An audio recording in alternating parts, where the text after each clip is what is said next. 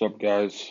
Talking about the 1998 Toyota Supra today, or just Toyota Supras in general. So, shit, let's get in it. The history of the Supra. The Toyota Supra was first known as the Celica in 1970. In 1978, Toyota renamed the Celica to the Celica Supra. The Supra is more powerful than the base car. Shit. Toyota asked Lotus to help them build the new Supra in 1970. Toyota and Lotus put a new six-cylinder engine in it.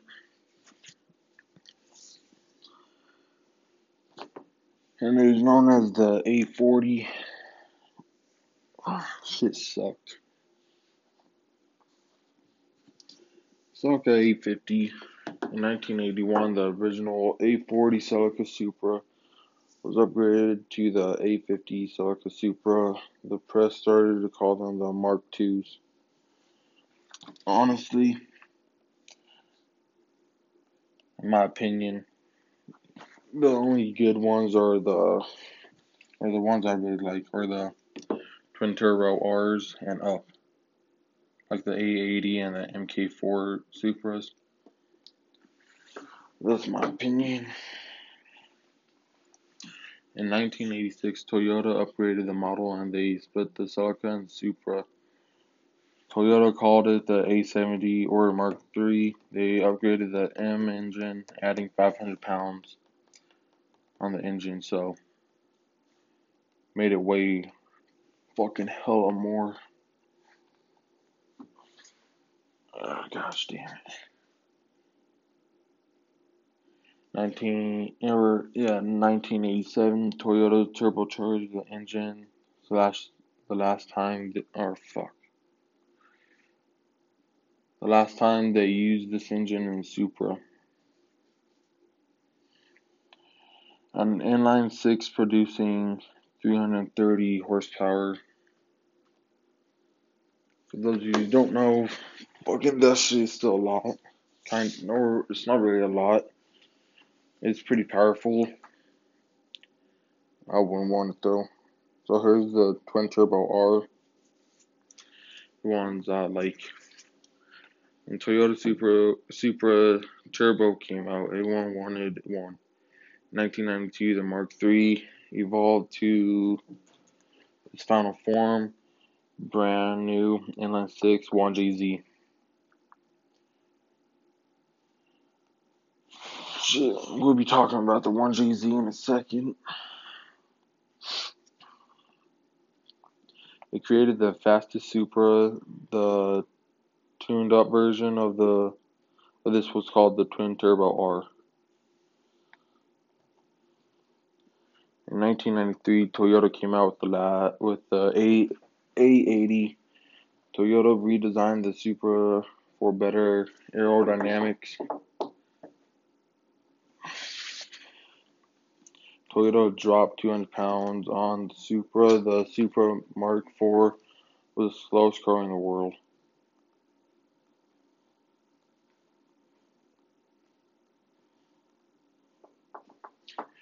So you gotta be fucking terrible and then become good as fuck. Shit.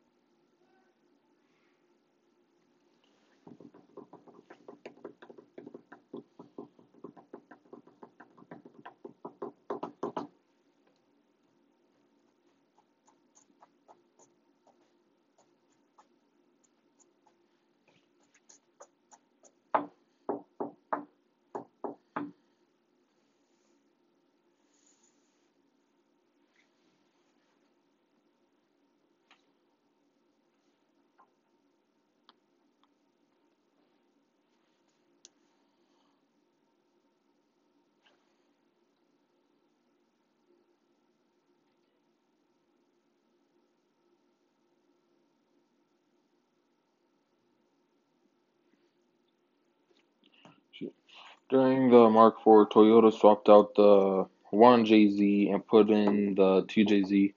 The 2JZ was more powerful than the 1JZ. After Toyota engine swap to the 2JZ would have 800 horsepower. It was Toyota's first 6-speed gearbox. So for everyone who doesn't know, a 6-speed gearbox is the amount of shifts you can do on a manual car. Like my old Toyota 4Runner, that was only 5-speed because that's how many gears I could have plus reverse. In 1998, Toyota Supra was discontinued because they weren't selling that much. But since they're a Super Bowl and all that, Toyota is dropping the new Supra in 2020. Toyota is working with Beamer to make the new Supra that's going to cost about 57 grand. Shit, honestly, fuck that. I wouldn't pay 50 grand for the new one. If I was going to buy a Supra, I'll buy the 98 with the 2JZ GTE engine in it that's turbocharged.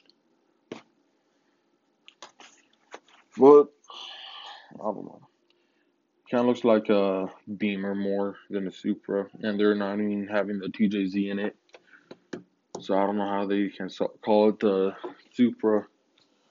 Just like I don't know how the Nissan's calling that new R36 or R37. No, it's an R37, I believe. Skyline, because that thing's ugly. That's fuck. But I don't know. People buy it, I guess.